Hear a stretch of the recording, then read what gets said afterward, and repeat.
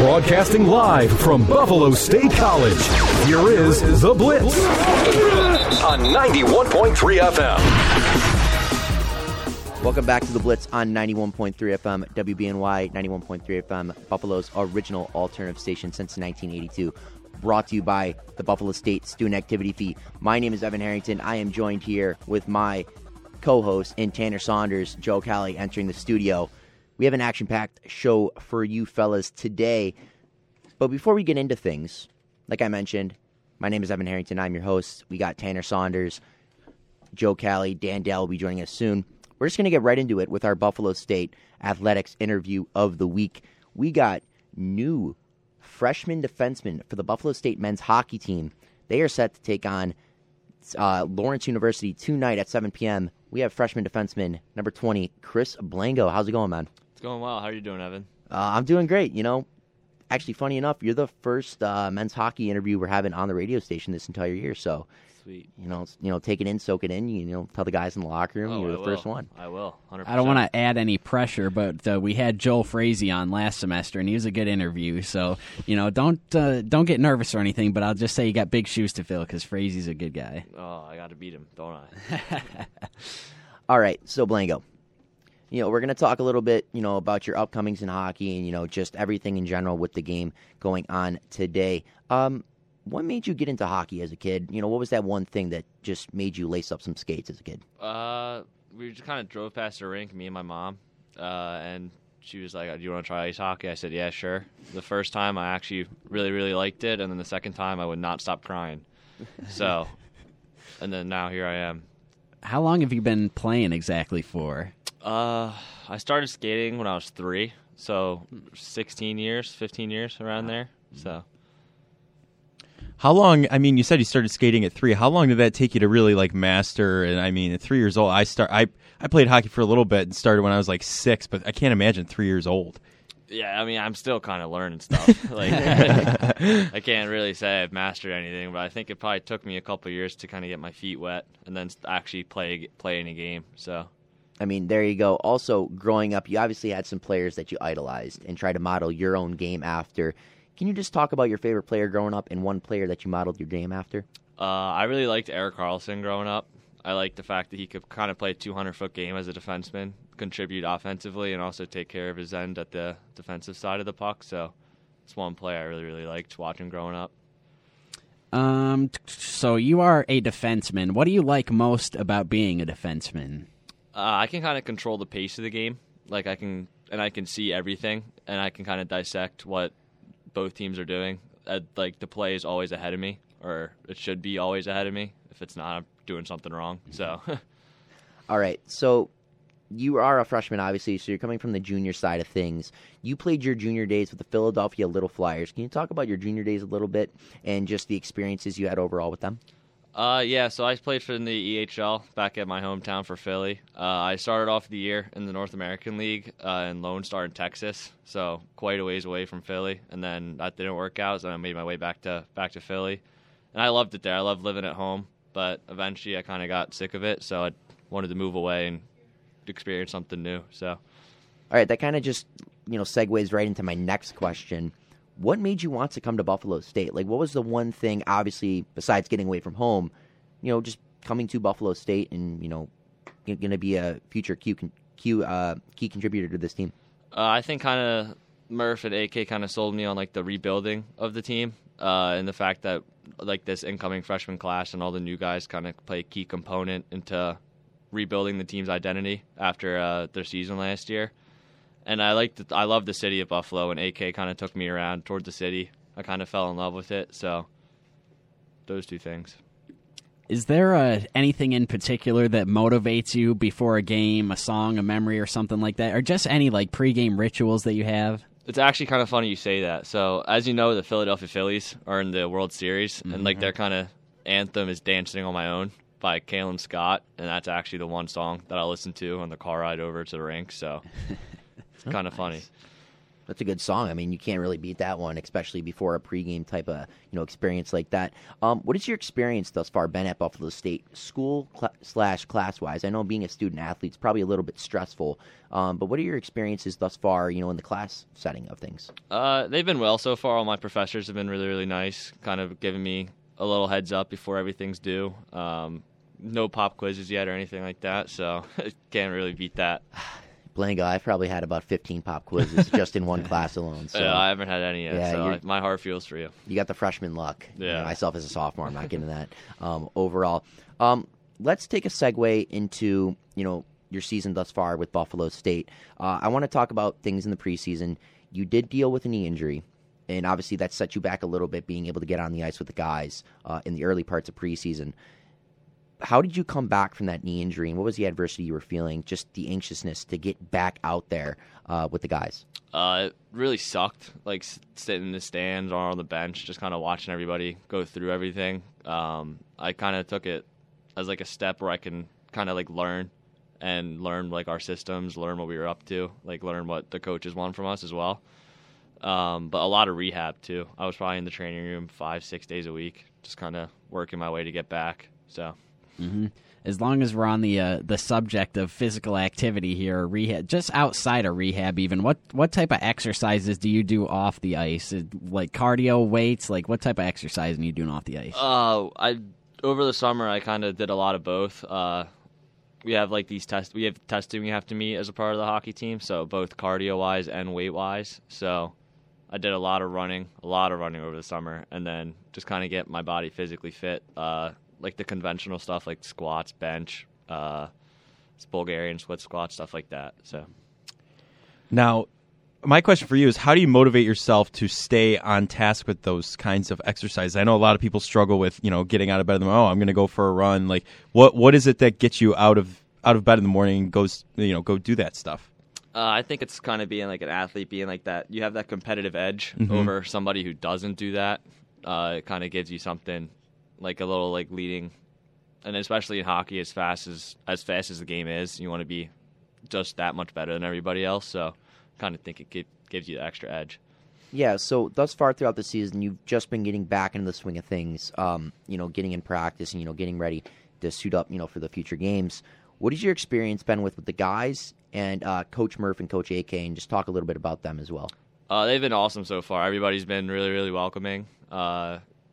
Murph and AK haven't really gotten on us that much yet, but all the guys say it's coming. So we're just kind of making sure we get every single little detail nailed down to start off tonight. So there's one more member on the team we got to talk about, and that's the director of team media, Mr. Evan Harrington. Now, you're a freshman, so you haven't been around him maybe as long as some of the other guys have, but let's compare notes here. How would you describe Mr. Harrington? Because I spend a lot of time with him myself. Like some might say he's my better half because we broadcast Buffalo State athletics together, football, basketball, soccer, and we're going to be doing the game tonight and tomorrow night. So in the short time that you've spent with Evan, what's he like? How would you describe him? He has terrible style. Oh.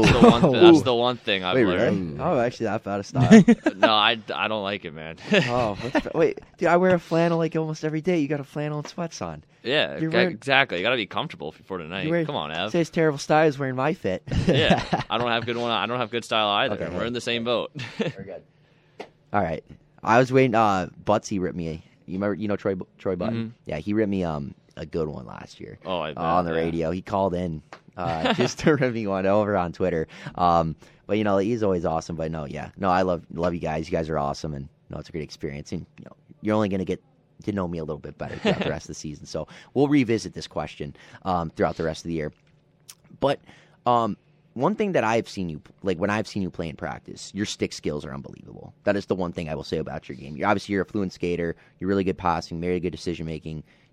Play good defense, but your stick skills are something that I notice in your game. How did you get to that point in your game where your stick skills have just been very noticeable compared to other players on the ice? Well, thank you, Evan. I think a lot of practice, like kind of doing the reps over and over again. My coach for youth hockey is also like my skills coach for over the summer, and we kind of nail down the basics before we kind of get moving into like more advanced moves or more advanced like kind of tactics. So I think kind of repetition and practice is the biggest thing. I always ask the athletes when they come in here, depending on what different sport it is, no matter what does a typical practice look like for you guys? So our practices typically, they vary on the day, but I'll give you a Monday practice. It's normally battle day, whereas team will be split up into two halves, and then the loser of we play a series of games, and the loser of each game will skate as like a punishment. But normally we start off with like a little warm-up drill, kind of get everybody into it, get like the feet moving, hands moving, get the goalies warmed up, and then we'll jump right into games like 3-on-3, down low, little activation, and just kind of compete against each other. So. Yeah, no, definitely for sure. So let's move into the games that we got tonight and tomorrow. It's a back-to-back home game stretch to open the season.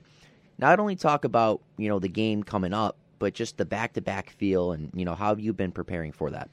A lot of ice baths. We know it's going to be a battle. Lawrence, they're big boys. They hit hard, so just kind of getting our bodies right, getting our minds right, making sure we can limit our body mistakes and our mind mistakes, so kind of get mentally sharp, stuff like that. So, what other interests do you have outside of hockey? I like golf a lot. I golf a lot over the summer, so that's probably, if I'm not at the rink, I'm either golfing. Have you had a chance to hit any golf balls up in Buffalo yet, or not yet? No, actually, I've been waiting on some of the guys. But have you scouted any areas that you might partake in when you do so, or? I forget, but Doc, one of our coaches, Doc, has told us has told me a couple courses. But I was driving on the highway and I saw this bubble. It said like the golf bubble or whatever. Mm-hmm. So I think I might in Tonawanda. Yeah, I might try that. It's a nice little out. area. We were actually just by there, just a little bit ago. Oh, yeah. But all right, can you also talk to us a little bit about Lawrence University? Just some things you saw in their game that you're going to try to do defensively to match up against them, and what they're going to bring to you offensively. They're bringing a lot of speed. I think we need to control the puck below the dots and do our jobs, sort problems out. They tend to dump the puck in a lot, not really, and try to hit us. So breakouts will need to be pretty perfect, and just controlling the puck, being smart with it, and playing our game. Well, yeah, because also another thing, they do have a new coaching staff. So overall, there's not a ton that you guys can really know about this new team. So that's also going to be another thing that you guys are going to have to go into, is that they're going to probably throw some different things at you that you probably won't even expect. So as yourself, you're on the ice, how do you combat that? Just facing random things going on the ice that you probably didn't expect throughout film sessions. There's definitely a feeling out period, especially as two opponents that don't really know each other or a lot about each other. The game's probably going to start out a little slow. I mean, they are coming off a 15, 16-hour bus ride, so the game, and I'm sure it'll pick up, and then Friday tonight will be tight, and then I'm sure Saturday will be even tighter. So, how did you scout these guys out? Because I was looking, and I don't think Buffalo State has played them since 2000. So did you guys just watch a lot of film from last year? A lot of film against their preseason opponents. They played Stevens Point and Eau Claire, I think, out in Wisconsin. So, all right, there you go. So we do this segment called Top 3 with all of our guests. And for this one, I want you to tell us your top 3 current NHL players. Like right now, if there's 3 guys in the league you're taking to start a franchise with, who are those 3 guys? I mean, the first one's pretty, I think it's got to be Connor McDavid, right? Yes. It's hard to argue that. Second one, probably Cale Makar. He's the best defenseman in the NHL right now. And I'll round it off with a goalie. I'll go Igor Shesterkin. Really? As much as I hate to say that because he's a Rangers guy, but oh yeah, you're a Flyers fan, I'm assuming. I am. Yeah. You guys have actually had a solid year, a solid start to the season. I also want to talk about that really quick before we do wrap up this interview. John Tortorella is the new coach for the Philadelphia Flyers. Now, you guys don't have an overly absurd amount of talent compared to other teams, but how has Torts been able to get this team just rolling, and especially with the play of Carter Hart? I think he's kind of bringing back the old mentality, like the Broad Street Bully mentality, where the Flyers might not have the most talent in the world, but they will outwork you and hit you hard. So I think that's kind of been working out for him so far in the early stretch of the season. So there you go. Even though you're a Flyers fan, do you follow the Sabres much at all? Because you're talking to a bunch of Sabres fans here. So I can't say I do. No, just a Philly guy. Yeah, he knows a few guys on the Sabres. You'll know a few, probably your Dahlins, Thompsons, Tuck, Skinner. Oh yeah, Power, all of them. Yeah, Power, Sick, and stuff. But hey, Blango, I want to say thank you for joining us, and good luck tonight. Myself and Tanner will be doing the call. We'll be up in the booth, and I'll probably see you every intermission or so. Thank you. Yeah, we all wish you luck here, and this has been Buffalo State Athletics, our weekly interview with one Buffalo State athlete, and this week's interview was with number 20 freshman defenseman Chris Blango. Again, thank you for joining, and good luck tonight, Blango. Yeah, thank you so much guys. for joining the show. I appreciate it. Mm-hmm. Yeah, thank you. All right, that has been our weekly interview with Buffalo State Athletics. Just again, like I mentioned, freshman defenseman Chris Blango. We're going to take a quick break on the Blitz on 91.3 FM WBNY, and after the break, we will get into some Bills, Sabres, and NBA talk. We'll be back in just a few moments. And then Tuck does his little moves to get outside the line to center ice. Buffalo with some possession in the offensive zone. Here's a chance for Skinner. Scores!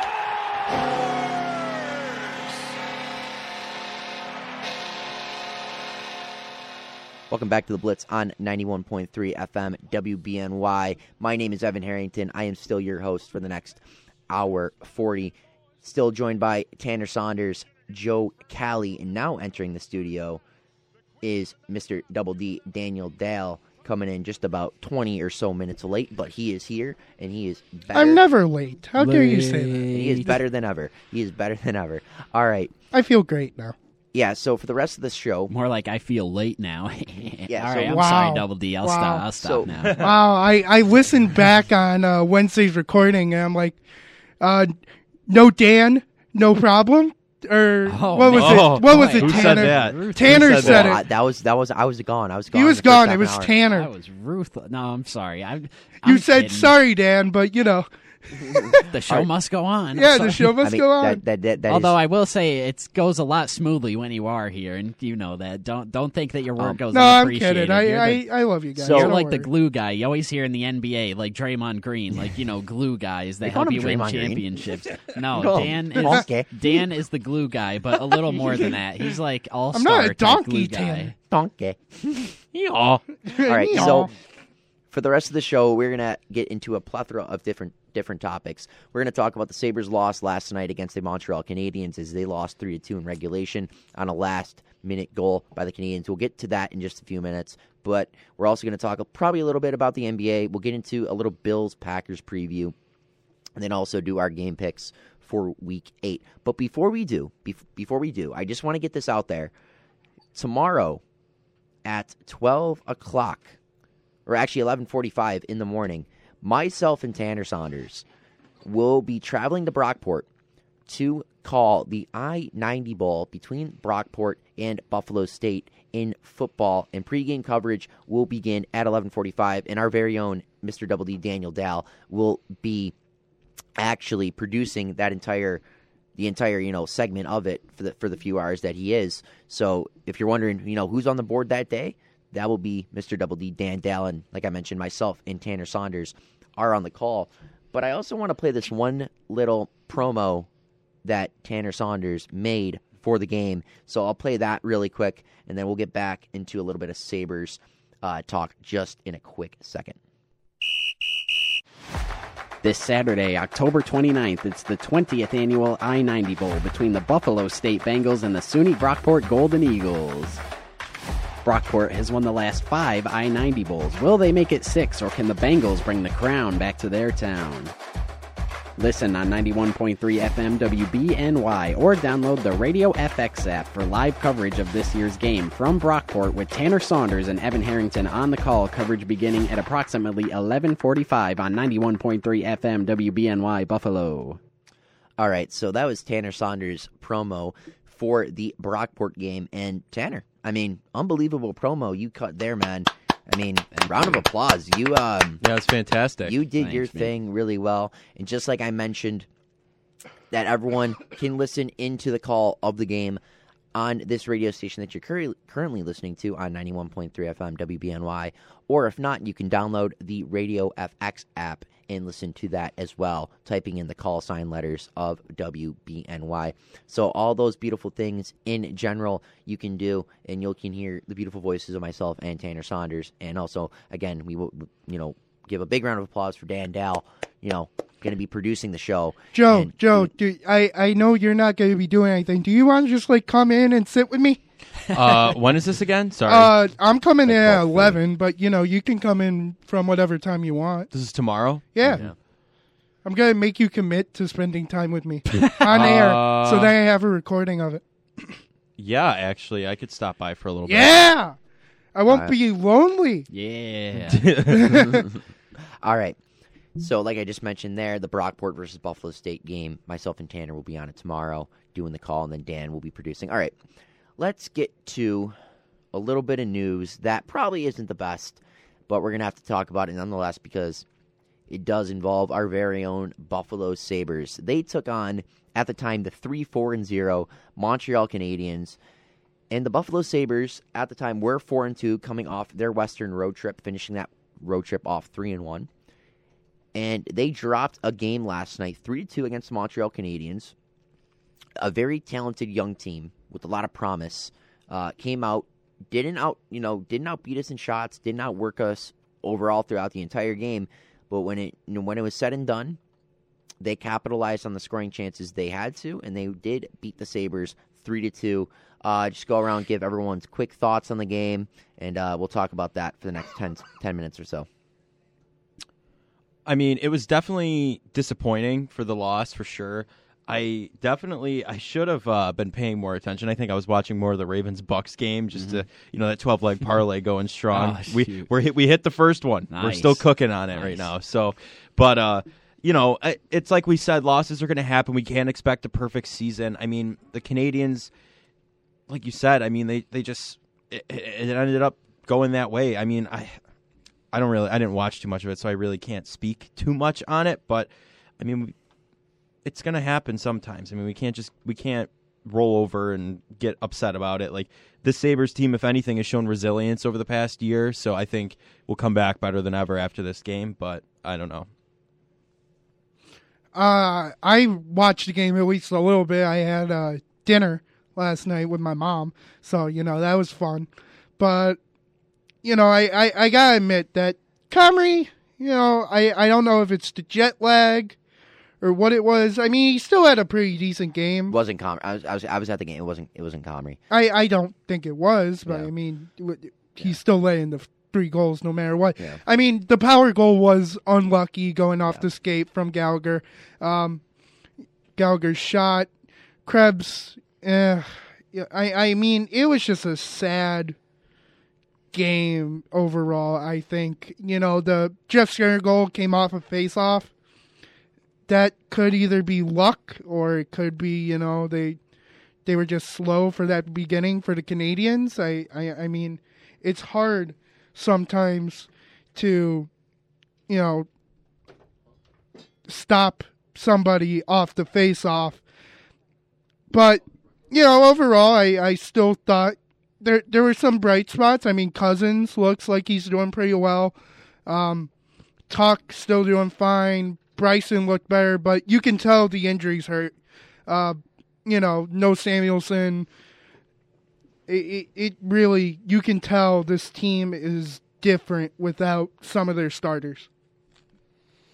Yeah, it's unfortunate. The Sabres scored 22 goals, I think, in their first 5 games, and now they've got 3 in the last 2. So, it's just unfortunate. I mean, Comrie was all right. He saved 31 of 34 shot attempts, and one, is just an unlucky bounce. That's just the way it is sometimes in the NHL. You're going to get those, unfriendly bounces. At least Skinner got his first goal of the season. I guess let that's Mariah cool. Carey play.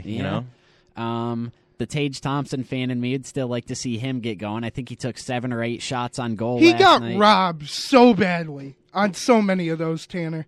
He did.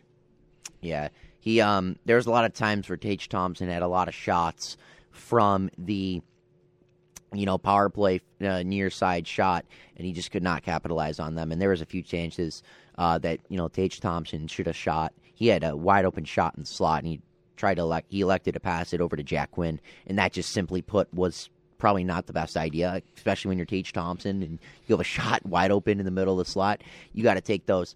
But yeah, let's take a deeper dive into this game.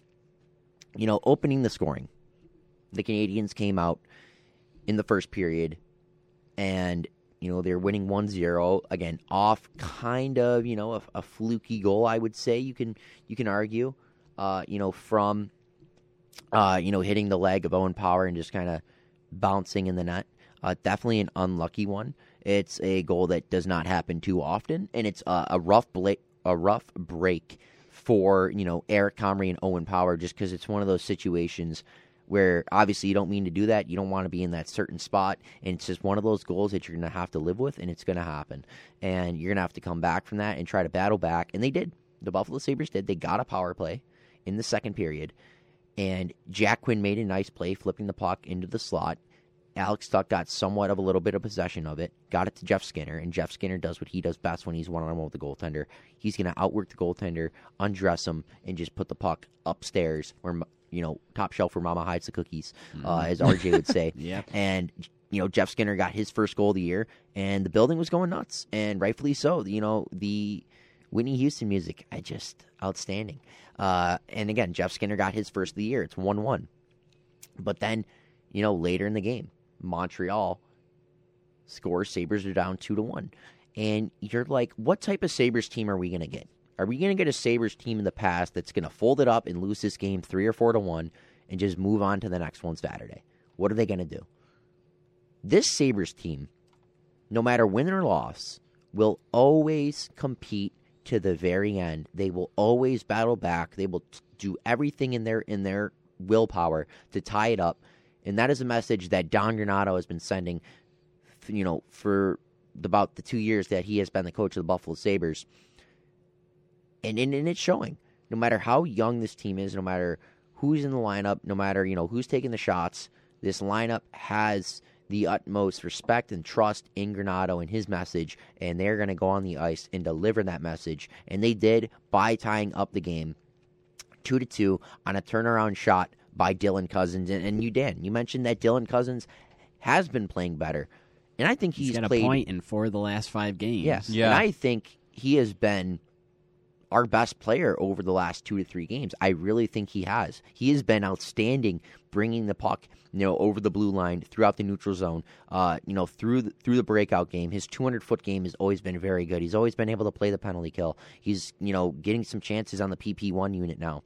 Dylan Cousins is a budding star in the NHL, and I think very soon, Dylan Cousins will be this team's first-line center. I don't know exactly when that will be. Mm-hmm. Maybe it's next year. Dylan Cousins is still very young. People forget that. He's only 21 years old. He still has a long time to grow into his NHL body and really develop his entire game as a whole. He's got a good shot. He's got the power. He's got the grit to hit. He can play the penalty kill. He can play the power play. He's got, very good vision. He can pass on a dime. He's got it all to be an elite center in this league. I don't think he's going to be, what we wanted out of Jack Eichel, but I think he's going to be a very solid number 1 center in this league. And if you got that, combated with Tage Thompson for the next 7 years, I think that's a very good number 1 and 2 punch. Nonetheless, whether Thompson or Cousins are above one another, and Dylan Cousins has been very good, and he still showed again why he's been very good, netting a goal last night. But then late in the game, about 3.5 minutes remain. The Canadians came back and scored. I'm trying to remember who scored their last goal with 3.5 minutes remaining. But the Sabres did go down at that point. And, going down 3-2 with 3.5 minutes remaining is tough. It really is. But I thought the Sabres, again, showed a lot of resilience and showed a lot of adversity and, played with a lot of intensity down the stretch in those final 3.5 minutes, trying to get back, especially in the final minute when we did finally get some puck possession in the offensive zone. We set up our guys, pulled the goalie, and we got some things going. And we had a very nice chance to tie the game up at the end of the game. It was literally right in front of me. I was sitting 10 rows up from center ice. It was literally right in front of me. I'm watching it, and I see Rasmus Dahlin just lined up for a one-timer. And he just does not get it over the pad of goalie. It was a full go, ready to tie the game up sort of feel, but we just could not get it. But again, this is a game that happens. I mean, there's 82 games in the NHL season. The Sabres have played 7 of them thus far, and you're going to have games like this. Even though the Sabres are top to bottom are a much better team than the Montreal Canadiens, in my opinion. It's just, last night the Canadiens capitalized on their chances, and you also got to think the Sabres put up a lot of shots on on the Montreal goaltender in Sam Muttenbow.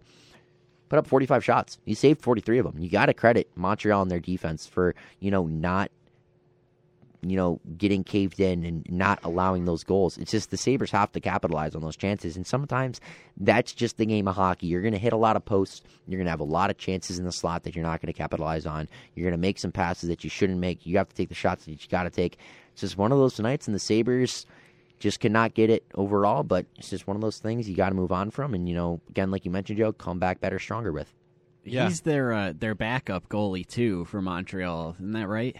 I'm pretty sure it's like a mix, yeah. Well, I guess if there's a couple good things to talk about from this game, at least the Sabres have done a better job in the past couple games of limiting the shots on goal. I mean, when Anderson played the other night, I think they only let up 30, and then tonight they let up 34, where, we saw in some of the wins, they were letting up 40+. So that's a good thing at least. Shoot. The Kraken was only 24. Oh, yep. So they're doing a better job in that department at least. But, like you said, Evan, it's an 82-game season. There's going to be your ebbs and flows. We saw them come out of the gate super hot. And now, they're kind of trending downward. But hopefully they can get back on the right track. Still above 500. And, I don't think they played their best hockey yet. So, it would have been nice to win a game against, their Not part-time goaltender at best. But, still got a long way to go and plenty of time to right the ship. So was it disappointing? Yes. But was it like a sound the alarm type of loss? Not by any stretch, I don't think. All right. Let's take a segue from some, Sabres and Canadians talk, and let's get into a little bit of Bills-Packers talk. You guys want to get into that? Yes. Yeah, of course. All right. So, the Bills are set to take on the Green Bay Packers this Sunday night on Sunday Night Football, 8:20 kickoff at Highmark Stadium. First time, really, the Bills have had Sunday Night Football at the Ralph in about, 15 years when you really think about it, because the one time that we had Sunday Night Football here, I'm trying to remember who it was, I'm pretty sure it was against the Chiefs, there wasn't any fans allowed in the stadium, so it really wasn't a full prime time feel, because the only thing you can probably hear in the stands, Crowd noise, fake. yeah, fake crowd noise, if not a cricket falling off. Wait, Yeah. didn't we chair. play the Steelers on Sunday night that same season, or was that a Monday night game? I think that was Monday night because the Duck or whatever his name is. Duck was playing. Hodgins, Duck Joe. Hodgins was Come playing. on. Yeah. Come on. It's the first Sunday night game since 2007. Yeah, 15 years. Yeah, that'll be played here with fans. So Makes sense. Are you going to that game, Evan? When we were in the car this morning, you made it sound like you were. I am. I will be at Big that game. Dubs. I will be in section 114 if any of you awesome listeners want to come find me. I have curly hair, and I'll probably be wearing glasses. You'll probably be able to find me. Section 114 wearing a Josh Allen jersey. So probably, most of the Bills fans, actually. I'll be there as well. You'll be there? Where you sitting, Joe? Yes, I'm in the 300s. I got cheap tickets. They were ticket prices this year. Oh my lord! Yeah, define cheap. 'Cause Yeah. that's kind of a subjective term. Cheap from a family friend who has seasons is like $50 a ticket. So $100 for Yeesh. 2 tickets. Yeah. So because I didn't want to absolutely scam them. You know what I mean? Like get it for $20. Absolutely not. So Hold on, I got confirmation from the man, the myth, the legend, Evan DePasquale. That was a Sunday night game, the Steelers game. It was, okay. Yeah. But that was in the COVID year. yeah, it was no fans still. Yeah, so that's what I'm still saying. Like, it's, both. Oh, you know what? The Chiefs game was Thursday night. I'm pretty sure. Wasn't I it- remember it was Joe Buck and Aikman on the call. Yeah, so I think it was Thursday night. The Bills-Chiefs game in the COVID year in Buffalo. It might have been. I think it was, actually. That might be right. But one thing I want to toss out there real fast while you guys are figuring this out. Aaron Rodgers himself has won 13 consecutive primetime starts. Longest streak since 1970. And that streak's about to be broken this Sunday.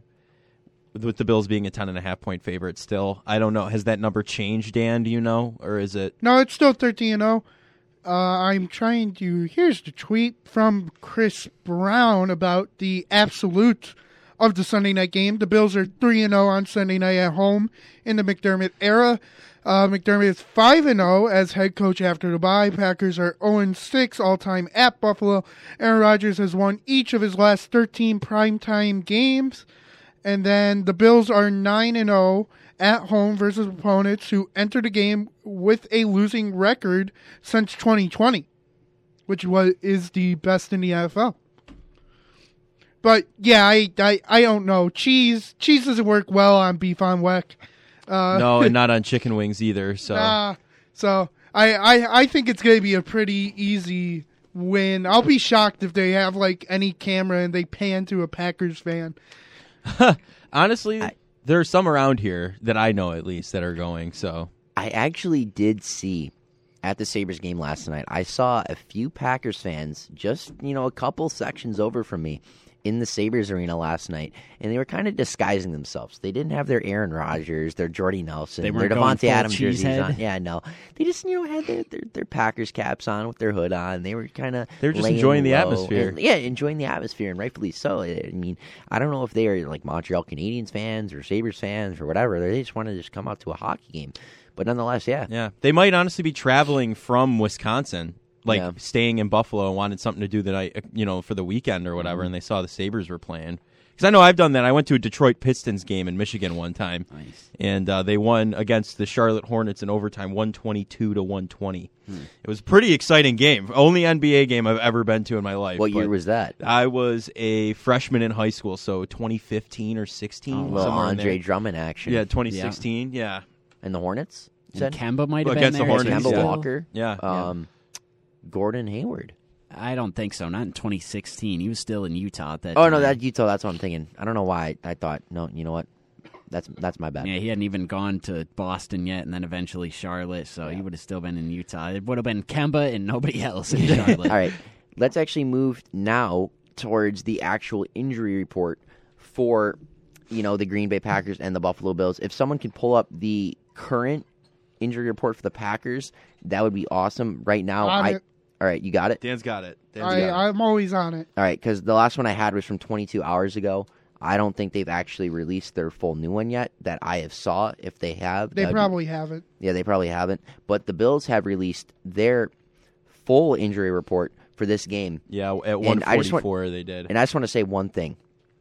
My gosh, it is awesome to not have a full injury report of just questionable, out, questionable, doubtful, out. Like, this is the first time, or I guess the second time if you want to count the Chiefs game in a sense, really in, the last little while that the Bills have been really healthy, and I think this is really huge for the Buffalo Bills. Obviously, one thing before we get into the injury report, we know Tre'Davious White is not going to be playing. Sean McDermott, I believe on Tuesday on the Extra Point show, noted that, they're not playing. Tre'Davious White is not playing. We're still going to take the, acclimate him into the NFL schedule a little bit because, for Tre'Davious White, really, I didn't think about this, but I heard someone say it. His offseason really just began about a week ago. Like, he's got to catch up to the full speed of things. He's got to get caught up to the NFL game speed once again because it's been over a year since he's played in an NFL game. Just about a year almost. He's played in an NFL game. So I think this is huge news, at least, that we know Tre'Davious White is on his way back for the Buffalo Bills.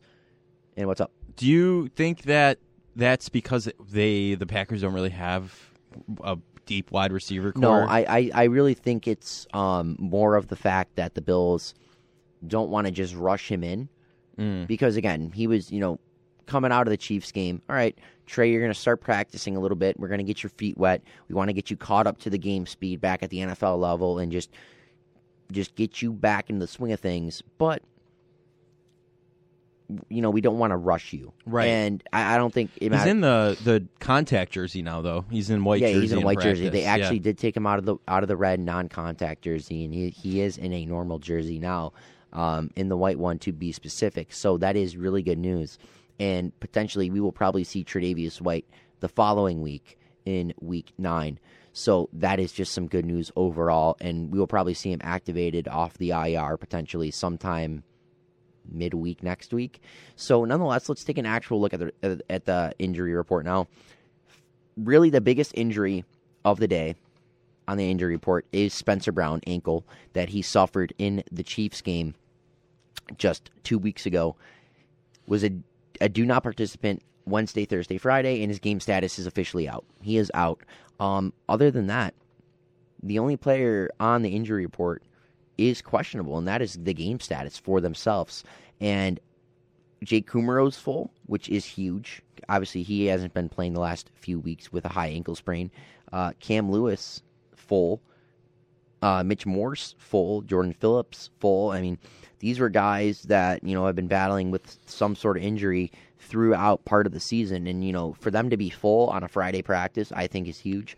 And it's going to be very beneficial for what the Buffalo Bills have coming up in store this week, Sunday night against the Green Bay Packers, because a lot of our guys have been injured throughout the season, but this Bills defense has still been one of the top units, if not the best unit in football. And again, once we get Tre'Davious White back, it is going to be huge for this defense. Yeah, honestly, it's like you said, the depth has been tested this season, and it's shown up. Like, the proof's in the pudding at this point. The Bills have the formula to win without their starters, with or without their starters. I mean, just looking at this injury report, it's nice, honestly, like you said, not to have the full injury report. Normally, it was a 2-pager if you were looking at it. Like, there were so many people. It was just all the way down to the bottom of this one and then a little sidebar on the next one, So it's nice to see the list of names going down low. I mean, every time I see Von Miller on here or Stephon Diggs, I'm like, oh my gosh, and then I see vet rest, You know what I mean? So It's just never not going to make my heart sink right away.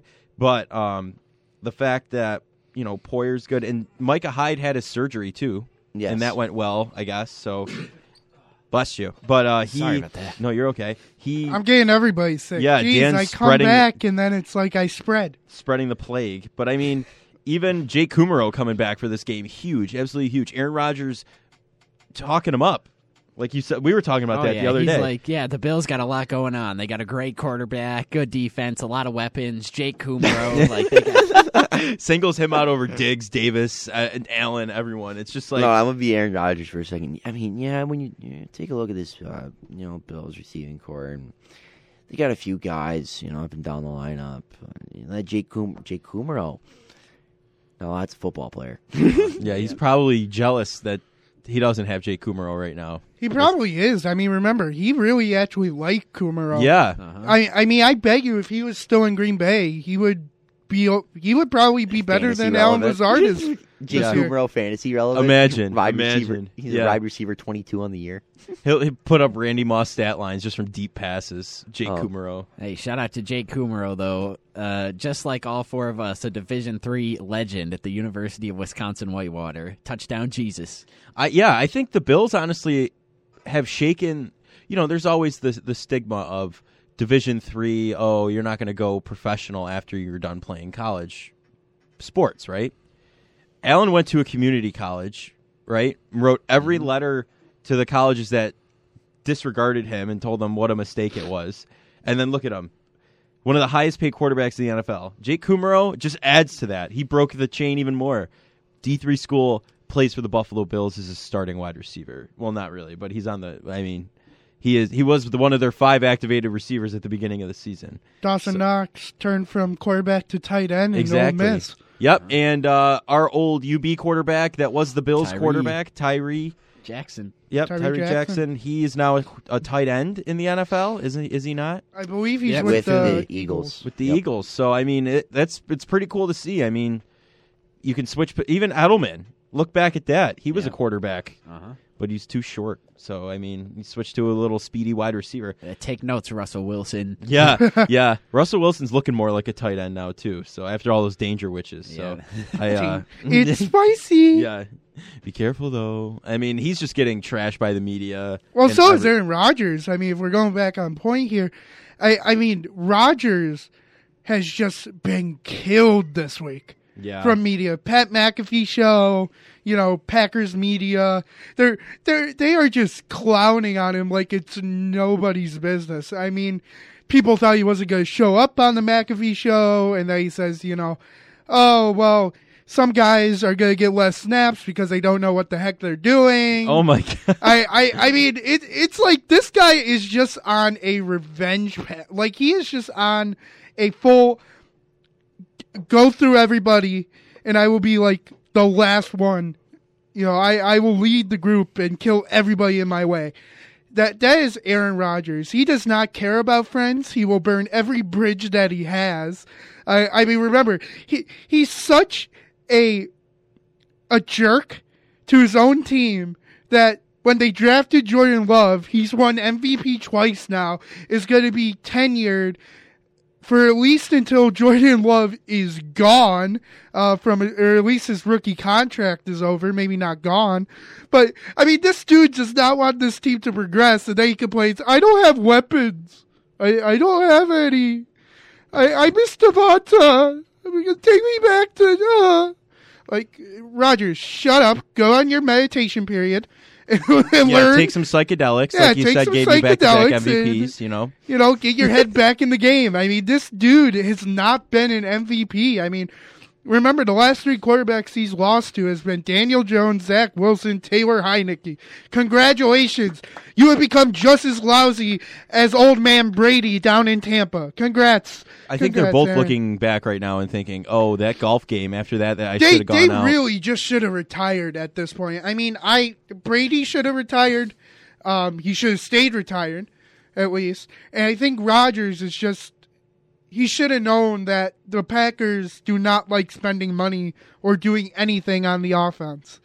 I mean, all they did for Rodgers was re-sign Robert Tonyan and bring in Randall Cobb. I mean, they did add 2 young receivers throughout the draft. Dobbs and Watson. Oh, come on. You're talking, what, second rounder and a 6th or a 5th? Fourth rounder. I mean. Watson was the 4th? I mean, Watson was the 2nd. Dobbs was the later. Was he? Watson was a 2nd, almost first-round pick, actually. Watson is some on the 30th overall range. Injuries are killing him. Yeah. And then Romeo Dobbs was taken in the 4th.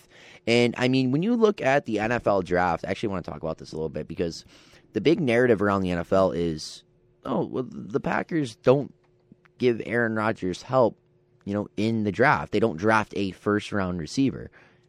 You don't need to draft a first-round receiver to have good weapons in the NFL. Look at the Buffalo Bills, for example.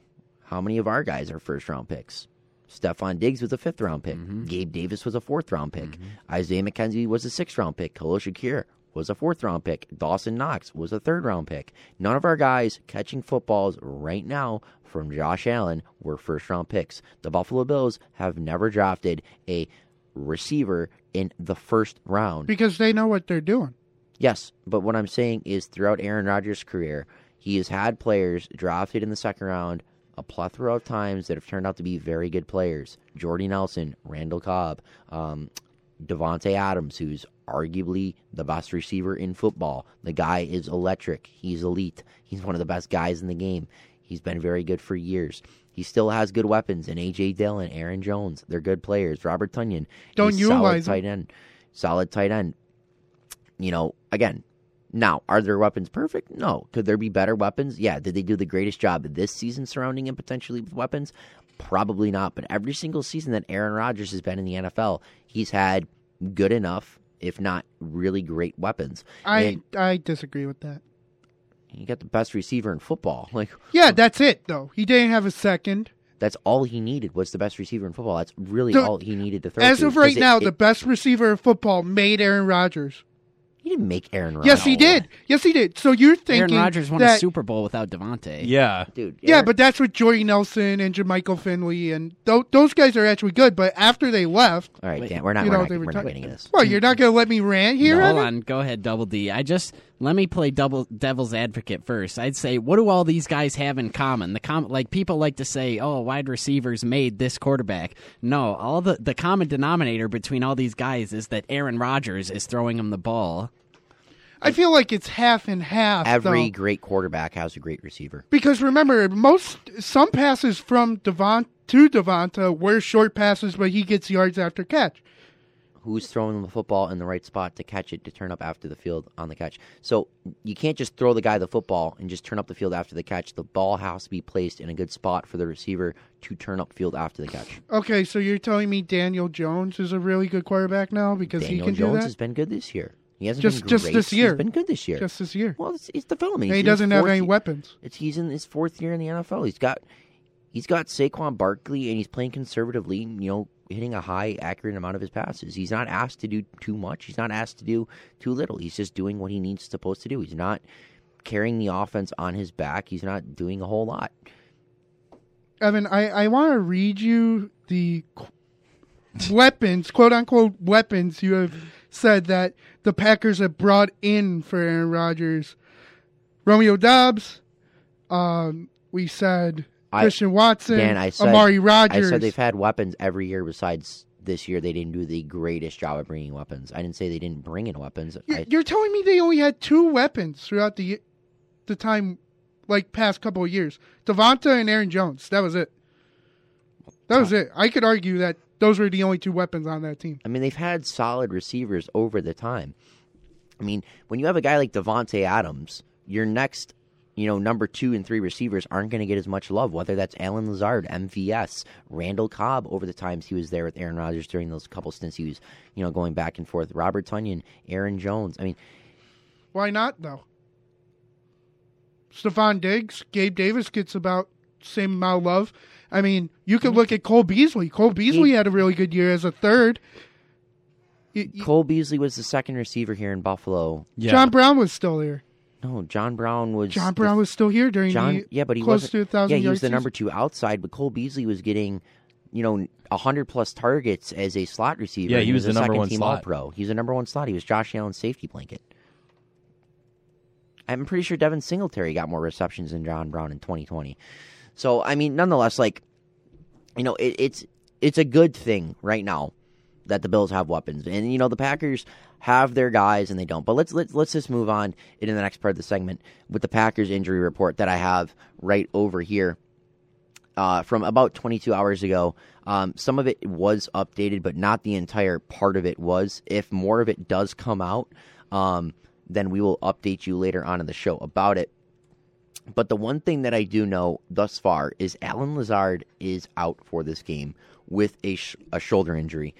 He doesn't expect it to be long-term and doesn't expect that he might need long-term surgery on it, but he knows that he is out for this game and that it does hurt him enough that he won't suit up against the Buffalo Bills. He got visited by the Rice Krispie Men. Yes. And then also David Bakhtiari, another player that is going to be questionable coming into this game. He was limited Wednesday, did not participate Thursday. Again, we don't know much about Friday unless the updated injury report came out. He's got a knee injury. He's very skeptical about playing on it. So that's another one. And then another player, Rashawn Gary, their number 1 outside pass rusher, with a concussion. He did not participate Wednesday, and he was limited Thursday. So if he's not good to go, then not having him would be huge, for the Bills. But nonetheless, Sammy Watkins most likely will be playing against the Bills this Sunday, which would be the first time that he's playing in Buffalo since 2017. Christian Watson, hamstring limited participant Wednesday, Thursday. Elton Jenkins did not participate Wednesday, and then he was limited Thursday. Other than that, I mean, the Packers, to an extent, are relatively healthy. They got some things that they need to work on, but nonetheless, if they don't have Allen Lazard, which is their number 1 wide receiver at the moment, that is just going to make the Bills' life a lot easier on the defensive side of the ball, especially at the cornerback position. We'll talk a little bit about that really quick, and then we'll head into a break, and then we'll get back, talk a little bit about the NBA potentially, and get back into our game picks. What are your guys' thoughts about the Packers not having Allen Lazard this week? I mean, I feel like even with Allen Lazard, they had a weak wide receiver core this year, very young, unpolished, non-polished wide receiver core. And I think the Bills are going to know how to play against that. Even Elam, I mean, he had a good game against the Chiefs. I mean, after a subpar performance against Pittsburgh, with George Pickens kind of running the table on him a little bit. But I think our guys are going to be great against, I mean, they're let's just face it, not their second string down guys. It's a breath of fresh air. I think it's going to go well. I don't think, even with Lazard, there was much to worry about, but now there's definitely not as much. Allen Lazard, Allen Robinson, Allen Hearns. Who cares? The only Allen that's going to make an impact in this game is wearing number 17, and he's lacing up for the Buffalo Bills. So as long as that Allen's on the field, don't matter what. Bills by 1 billion. Yeah, come on. You're really telling me the most dangerous target on this team right now without Allen Lazard is Robert Tonyan? Come on. I mean, I'm not worried at all about this. Come on. It's more like, thank you. Thank you for sitting out a week, and you can sit on my bench in fantasy football. Don't care, because I'm expecting a lot of dropped passes from these Packers receivers. Just I can't wait to see how many Butterfinger signs there are after. I bet you one of them will get a Butterfinger sponsorship by the end of that game. Yeah, the thing with the Packers offense, we know that they are thinner at receiver when it comes to the top guy. They don't have a Stephon Diggs. They don't have a Tyreek Hill, a Jamar Chase, Cooper Kupp, Devontae Adams. I mean, that would be an awesome guy to have in your organization, right? They don't have that top number one receiver in their organization. Now, they have a bunch of quality receivers in Dobbs, Watson, Watkins still can make plays. Cobb is still solid. Lazard has been known to make plays when healthy. Tunyan's good. But the biggest issue with this team, in my opinion, is their running backs in Aaron Jones and A.J. Dillon. These are the two players that the Bills are going to have to key up on hugely. Aaron Jones, as of right now, is their best receiver. He is their best guy to get the ball in the hands of, whether that's lined up on the line of scrimmage as a slot receiver on the outside, just in the quick screen game, or just simply giving him the football and letting him run with it. He is their most dynamic playmaker, and then A.J. Dillon, a big bruising back that can do a lot of damage as well. The Bills are going to have to keep No, he hasn't. He hasn't done anything. I'm going to cut you off because I know he hasn't done anything. Who, Aaron Jones or Dillon? Dillon. Oh, yeah. He's still a solid back. He's not being used. He's not that good right now. Well, just because he's not being used doesn't mean he's not good. Yeah. He's still a good... last week was one of his best performances of the season. Yeah, Aaron that's Jones. sad. He's still a good running back in A.J. Dillon. He's still a player that the Bills are going to have to, key in on and not allow him, when he does get the touches that he deserves, to, break one loose and, pile and drive himself through the defense, especially in the red zone. They're going to try to use him on short yardage situations on some runs. And, if he sees a gap, he can definitely run through it and use his big-bodied frame to get some extra yards and try to pick up the first down and potentially a touchdown for the Packers. So the Bills are going to have to key in on those two guys, and especially Robert Tonyan. But the Bills do such a good job against tight ends. The most recent one is holding Mark Andrews to 3 receptions for 16 yards against the Ravens a few weeks ago. That pained me because I had him in fantasy, but my gosh, that was awesome just to see that, because the Bills are the best defense in the NFL against tight ends. All right, we are going to take a quick break on the Blitz. After the break, we'll talk a little more about the NFL, maybe a little bit more Sabres, a couple news, and if the injury report comes out for the Packers, we'll take a deep dive on that. We'll also talk a little bit about the NBA, Tanner, and then after that, we'll take another break, and then we'll come back for our Week 8 game picks. Again, we'll be right back on the Blitz on 91.3 FM WBNY. Here tonight. 3rd and 4. Allen stepping up and now floating it downfield, and Diggs is behind the secondary. Stumbles, but brings it in. Buffalo touchdown.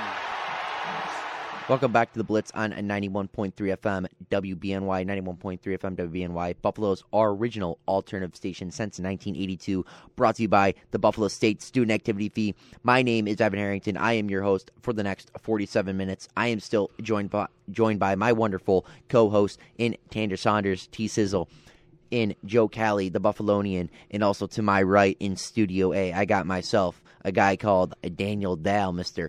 Double D, in the studio as well. But, that clip I played was just Josh Allen throwing a dime right over the head of Mr. Jalen Ramsey in the NFL season opening kickoff game weeks ago, almost 2 months ago, matter of fact, against the LA Rams, where the Bills won 31-10 in the NFL's season opener. What a game, man. I just love remembering that one. That was an all-time moment for me as a Bills fan. But now, since, it is we still have about 45 minutes left in the show. Hold on a second. Can I just pat myself on the back real quick for something? What do you want to do? I've been chatting via text throughout the show with, like I done. mentioned, the man, the myth, the legend. We all love him, Evan DePasquale, and he wanted to test me with a little trivia. He's like, did you see how many quarterbacks Sammy Watkins has caught a pass from in his career? Let's do this, actually. Yeah, do you want to guess? Take a guess. I was gonna say do some NBA talk, but maybe we'll get into that in a couple minutes. This won't take how long. many quarterbacks has he caught a pass from? All right. E.J. Manuel, Mm-hmm. Kyle Orton, Mm-hmm. Tyrod Taylor. Mm-hmm. Just on the Bills. Just on the Bills. Just on the Bills. Yeah, just on the Bills. He didn't play with Nathan Peterman. Would Jeff A.J. Toole? McCarron. No. That was 2017. A.J. Toole? Or Jeff Toole? I don't know. I have to double check that. All right, so we got at least three He didn't locks in tell me the Buffalo. names of the quarterbacks, but just He the just number. gave the numbers right. So we got But you three can from try and Buffalo, guess three from Buffalo. Then he went to the Rams, which would be Jared Goff. Got Jared Goff, so that's 4. Mm-hmm. Then he went to Kansas City, played with Mahomes. Yep. That's 5. And then He went to was he on Baltimore? Baltimore, so he caught from Lamar. Did he catch from Tyler Huntley? Oh. We'll keep that one in the back of our mind. So He wait, might. I'm gonna say So wait, odds are he right now, did. we got 3 in Buffalo. Jared Goff, Mahomes, Lamar. We're at 6. Oh, Robert Griffin III. Oh, RG, Yes. RG3. That's Yes. right. The Wait, Twitter warrior. Wait, was he on that? Was he Matt Moore? No, maybe? No. I don't think he was because Dan. No. Actually, Matt Moore. Remember, he started that last game of the, what was it? Like the almost undefeated season for the Chiefs. He played against the Chargers. I can't remember if Sammy was on that team or not. All right, I don't think it was RG3 though, because RG3 was 2020 and Watkins is on the team in 2021. And if he was when the Ravens came into Buffalo, RG3 was on that team, and if Watkins was on that team, he would have played in Buffalo for the first time since 2017, and he didn't. So Yeah. I don't think RG3 is on that team. Or Watkins wasn't on that team with RG3. Oh, gosh. And then now he's on the Packers, and he's obviously gotten a pass from Aaron Rodgers. So we got 3 from Buffalo. Jared Goff, which is 4. Patrick Mahomes is 5. Let's say Lamar's 6. And then we'll say Huntley 7. And then we'll also say Rodgers, it's 8. So it's 8? He told me 10, but I gotta get confirmation on that. I'm trying to Google it to see if I can figure it out, or see if I can find a tweet somewhere on Twitter. But for now, we'll say tentatively 10. Which 10. is We still a guessed lot. 8. I wonder who the other 2 could be. Evan give you not that great trivia. I thought it was gonna be like just 5 No off the offense, Bills Evan. alone. No, it's a fair question. I just had No, to it's a figure good out how question. many I it just is. wish he would have listed the quarterbacks. I'll try and figure it out here. Then you guys. We go ahead. actually have the man, the myth, the legend Oh, here we go. in Mr. Evan DePasquale calling from Amherst. Hey, what's going on, Evan? It's kind of weird, answering yourself as a caller when we used to have you on the show as the main host. But, you're here as a caller now for probably the 3rd or 4th time in the last little bit. How's it going, Evan? It's going well. I was just listening to the show, and I was like, I'll throw in a few things that I learned from earlier today on the Extra Point show. But so there was one quarterback that Sammy Watkins caught a pass from that me and Sal did not get until they mentioned what college he went to, and that is Cardell Jones. Oh. That makes sense now. All of us just went, oh. I remember I used to call him completely Cardale. Cordell. Yeah, so Cardell Jones was a very late round pick in, correct me if I'm wrong here, the 2014 NFL draft. Something like that out of Ohio State. Yeah, but out of Ohio State, Cardell Jones, 6th or 7th round pick, I'm trying to remember. Big-bodied quarterback, was on the roster for a couple years, really could never, maybe it was 2016 actually. He really could never step up to the plate. And, he went over to the Chargers after a couple seasons with the Bills, and then He was a 4th round pick in 2016, 4th round, okay. 139th Okay, overall that's what it was. selection. he had a solid career and nothing really panned out too much, but then he kind of filtered out of the league after a few years. But it's just one of those quarterbacks you don't even think about when you think of that. When you think of former Bills quarterbacks, yeah, I probably think of Cardale Jones after a while. Yeah, but after probably 10 minutes of listing other ones. Rob Johnson would pop in my head before Cardale Jones. But not a quarterback that would have thrown a pass to Sammy Watkins. Mm-hmm. Yeah, okay. I can see where it is now. Jones entered the game to begin the fourth quarter after Manuel was benched against the final game of the regular season against the Jets. Ooh. So he completed 6 of 11 for 96 yards, no touchdowns with 1 interception. Wait, so Evan, how many quarterbacks was there? Was it 10? It was 10, so it was obvious. You guys got Manuel Orton, Tyrod, and Cardale Jones. Then you got, that's 4. Then you have Mahomes. Then you have, I'm Jackson, on this. Goff, Huntley, Jackson, Goff, and was it Rodgers? Oh, right, yeah, Tyler Huntley, and now Aaron Rodgers. So yeah, he's caught a pass from 10 different quarterbacks, and it's crazy to think that he is only 29 years old. So he's been around the league a lot. He's been injured a lot. That was like the one thing that I found really interesting is once I was honestly our last guest before Cardale Jones was Jared Goff. So I can't believe I forgot Jared Goff. But yeah, the one that he's thrown that has caught the most passes from was Patrick Mahomes. So I found that just kind of interesting, and love the show, guys. Appreciate you just allowing me to throw in a little snippets of information. You know what? Enjoy. Evan, I'm going to say this one thing. Anytime you have some random trivia that you just stumbled upon, whether that was on Twitter or just any of your doings, text one of us, call into the show. It's going to be a segment now. Evan the trivia guy. Yeah, Evan the trivia guy. We're always up for, because it's interesting. It's a very interesting talk, and we love it. So, again, Evan, thank you for calling in. And, Evan, we'll always answer your phone calls. We miss you, buddy. Oh, thanks. All right. You won't miss me right now. I'm a little under the weather, but... So am I. Don't worry. It's just that time of year. Yeah. Speaking of that time of year, football's coming around this Sunday. It's a nice little time of year as well. But, Evan, thank you for calling in, man. And I guess, listen to the rest of the show. It's kind of weird kicking you off the show, but it's kind of like how the turntables have turned moment. But, all right, man. No problem. Hey, Joe, enjoy the game while I will be covering your shift. I knew it was coming. I knew it, too. I knew it was coming. I knew it, too. I had that feeling. I deeply appreciate it, Depot. I do. All right, Evan, score prediction really quick. Bills, Packers, go. I'm going to say the Bills are going to win 35-10. All right. I think that this is going to be a blowout. The Green Bay offense really can't keep up with the Bills' defense, and I just... I think that it's just not going to be close at all. That's my score prediction. All right, I will hang up and listen. Thanks, guys. Love the show. Keep it up. All right, thanks. You're doing great. Thank you, Evan. That has been Evan DePasquale, former actual host of the show on the Blitz. Now he's over doing producing duties at Odyssey and WGR, mainly on the Extra Point Show. Once in a while, you can catch him on the Nightcap.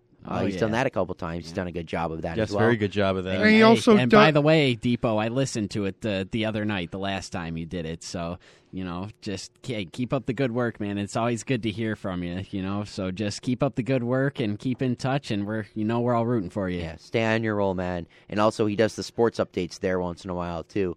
So if you ever hear Evan on WGR, it's not me.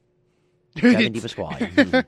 He's Evan DePasquale. Some might say the better looking Evan. Ooh. We're on radio. I went there. I have a face for radio, so. Nonetheless, I think right now, in a second here, we'll talk about the NBA for about 2 to 3 minutes, and then we'll actually get into a quick break, and then we'll get back for our NFL Week 8 game picks. I know what I want to talk about for the NBA, if that's where we're going.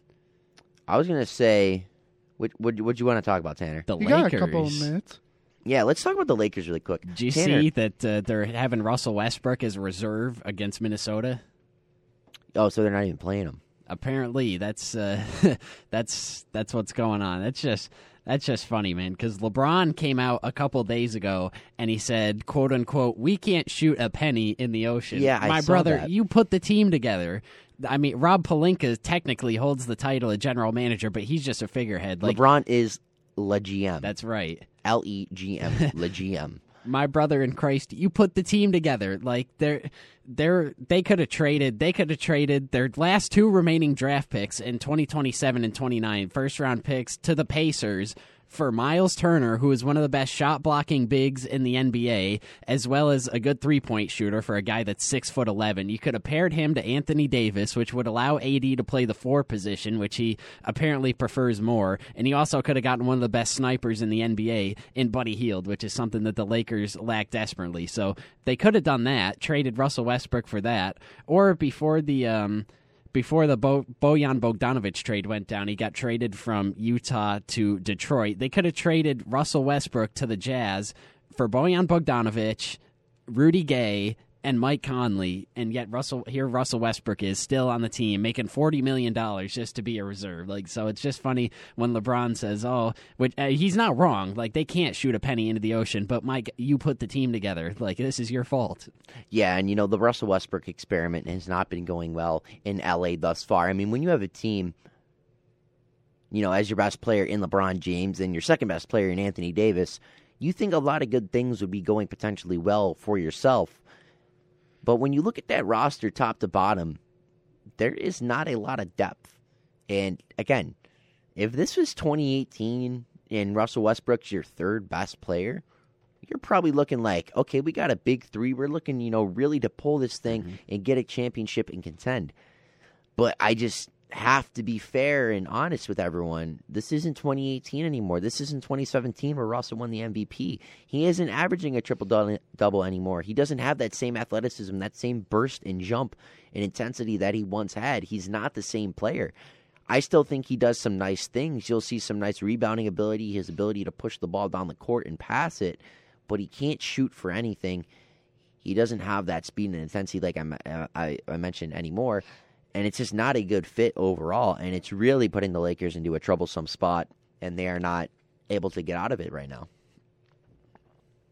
Boy, they're 0-4 right now. Things aren't looking too good out there in Laker land. Let me see if I can. Another team that's kind of not doing so well right now. They're falling right down the standings. Is the Brooklyn Nets. Like Ben Simmons this season, like his stats through the first 4 games they played. Some guys can put up in an entire game. Like there was one, they were playing the Milwaukee Bucks the other night, and there was this one possession where Ben Simmons is like right at the rim, and you can hear on one of the mics, you can hear Kyrie yelling at him, "Ben, shoot it!" And he doesn't. He just passes it out to Kevin Durant, and Kevin Durant bails him out by making a long 2. And then he kind of airballed a layup last night in their game, so that's troublesome for Brooklyn. I mean, I still think I don't hate Ben Simmons as much as some other people do. Like, I think he's a good player. He's a good playmaker, passer. He's one of the best defensive players in the NBA, but I don't know if maybe this whole mental health thing that he's going through is still bothering him because he just does not look right offensively. It's a good thing that he has 2 of the best, perimeter scorers in the league in Kevin Durant and Kyrie Irving to pick up the slack, but just something about him has been not right this year. I don't know if the back is still a thing, but there's something not right with Ben Simmons. There's definitely something not well going on overall in Brooklyn. But hey, we're going to take a quick break, and after that quick break, we will be right back with our Week 8 game picks. We're going to take a quick break here on 91.3 FM WBNY.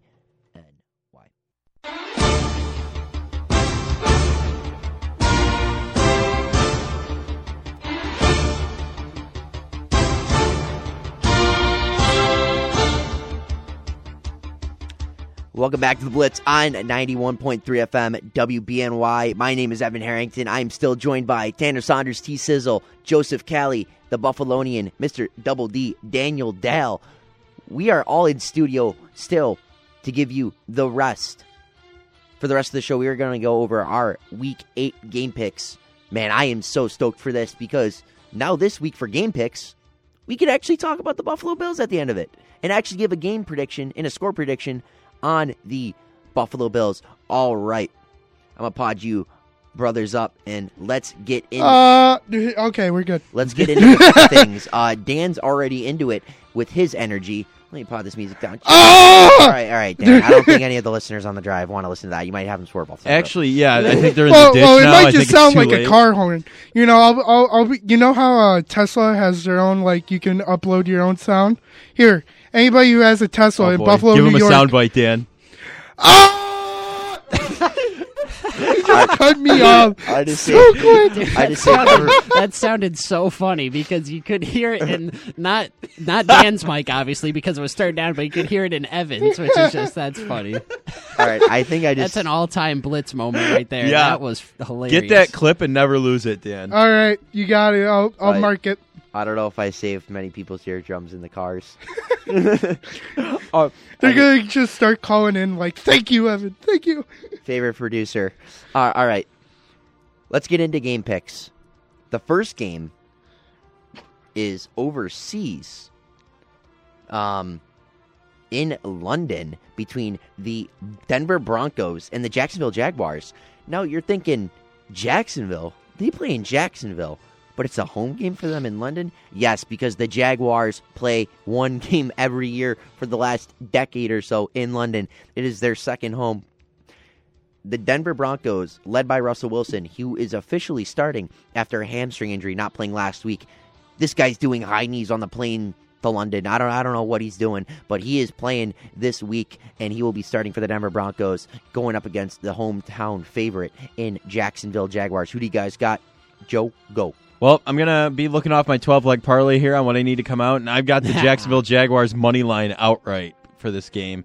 I think Trevor Lawrence, I mean, they've been up and down this season, right? Russell Wilson's just been flat on the floor. He's burning down Empower Field by eating too many danger witches, doing high knees on a plane. It's like that last episode of Seinfeld where they jump around on the plane and Kramer makes it crash. So I believe the Jacksonville Jaguars are going to take the cake this week against the Denver Broncos. Tanner, go. I'm going to take the Jacksonville Jaguars. I mean, they were 1 yard short from potentially knocking off, one of the best teams in football, at least record-wise, in the 6-1 New York Giants. So give me the Jacksonville Jaguars. As we all know, the Broncos are spiraling right now, and the Jaguars' season has kind of come unglued after they got off to a hot start, but I still have faith in them. Duval! Oh, my God. Duval. I'm surprised you didn't yell that louder, Dan. I'm going with Duval. Oh, wow. I don't even get to talk anymore. Okay, fine. I'll just leave. Play the one line from Charlie Puth's song. We don't talk anymore. Oh, jeez. Yeah. Well, Broncos owner Greg Penner came out about Nathaniel Hackett and said, I support Nathaniel and I really want to see him succeed. He's a first-time head coach and there's a lot of new things to get in place. But he knows we're not performing at a level we expect to. That means there ain't no trust there. I think Nathaniel throwing away Hackett is going to throw away this game against the Jacksonville Jaguars. I agree with you both. Duval. Give me the Jaguars in this matchup. Not only do they have the home field advantage, they also have the better quarterback, in my opinion, in Trevor Lawrence. And Trevor Lawrence has looked much better this season than he did in his rookie campaign. He doesn't have Urban Meyer anymore. He's got an actual head coach in Mr. Doug Peterson. And again, like you mentioned, Tanner, they were only 1 yard away from beating the New York Football Giants. And I think they're going to beat the Denver Let's Ride Broncos this Sunday morning, 9:30 a.m. Eastern Standard Time in London. All right, we got a very interesting matchup. The Miami 4-3, Tua-led 4-0 Dolphins taking on the Detroit can't score a point in the last 2 weeks, basically, Lions. Who do you guys got? Joe, go. I got to pull up the bet here. I have the Miami Dolphins against the Lions. I went with the favorite on that one. It's just, honestly, Tua's back. They played a little messy to me against the Steelers last week. They really did. But the Lions, I don't know. Dan Campbell, they cannot hold on to a lead if they even get one within a game. And love Jared Goff, played in the 2 highest scoring games in NFL history. But I got to go with Tua Tagovailoa or Tua turn the ball over on this one. And I'm going with the Dolphins. I am also going to take the Miami Dolphins. As we know, the Detroit Lions defense is on a pace this season to be transcendently bad. So how they plan on covering the likes of Tyreek Hill and Jalen Waddle and even Mike Gesicki, I frankly have no idea. And then Raheem Mostert coming out of the backfield, I wouldn't be surprised if the Dolphins hung 40 up on the Lions this week. Go, Dan. Yeah, I mean, are you kidding me? I love Tyreek Hill and Jalen Waddle and everything. And I still do, and they're going to beat the living pants off of Dan Campbell. You think a lion is dangerous? Have you seen a dolphin against a couple of sharks? I think the Dolphins are going to win this game easy. Dan, just for the record, when you said beat the off of pants, I thought you were going to go for a different word that started with P, just for the record, so I'm glad you chose pants, because I thought that was going in a little bit of dump. That's what I thought was going to happen. A new one. Guys, wow. Beat the pants. I can censor myself. No, Jeez. that's not a new term. It's not. I just thought he was going somewhere different when my I heard. God, but guys. also, what type of sharks are we going to get? Are we going to get the baby sharks or the big Miami Dolphins? I don't know this week. All right, so the Miami Dolphins, I have them beating the Detroit Lions. I believe the Dolphins have been a very good team this year when Tua has been under the helm, leading this team with the weapons of Mike Gesicki, Tyreek Hill, Jalen Waddle, and the competent running backs they have back there in Raheem Mostert and Chase Edmonds. Will you please tell Chase Edmonds that he's a competent back? Because I could use it for fantasy this week with no Zeke. Yeah, well, he probably isn't seeing the field. Grab Tony Pollard off of waivers. I can't. It's a dynasty league, and the rosters are like freaking 50 deep. So the best players and like free agency and waivers are like freaking retired Adrian Peterson. Like I have no options. Tony Gonzalez is an option. Yeah, right. But give me the Dolphins in this matchup. Let's take a look at a matchup that whoever wins will have lone possession for first place in the NFC South between the Carolina Panthers and the Atlanta Falcons. The Panthers are set to take on the Falcons at a 1 o'clock set time Eastern in Atlanta. Who do you guys got? Falcons, Panthers, go, Joe, go. I think the Carolina Panthers are absolutely in shambles right now as we speak. There's no coach clear yet. They lost McCaffrey. I know they did last week, whatever. I'm going with the Atlanta Falcons because honestly, going into the season, they have overachieved from what we thought they would be doing, especially with the team they have. Marcus Mariota has put his big boy pants on, and let's just say he's playing some good football. I'm going with the Atlanta Falcons. Is he going to beat the pants off of him? He's going to beat the pants off the Panthers. The Panthers. Ooh, this is tough because Carolina, obviously, they're coming into this game riding high. You know, they just beat the Tampa Bay Buccaneers, which say what you want about the Buccaneers, but they still got, all the high-end talent that they do with Brady and Evans and, everyone else, that defense, but I can't root against Atlanta. I mean, I'm going with the Falcons. Who would have thought that this could have been, that this in Week 8, the Falcons and the Panthers would have been playing for first place in the NFC South? It's just crazy, but I'm going with Atlanta. You guys are picking the team that hasn't beat the Tampa Bay Buccaneers.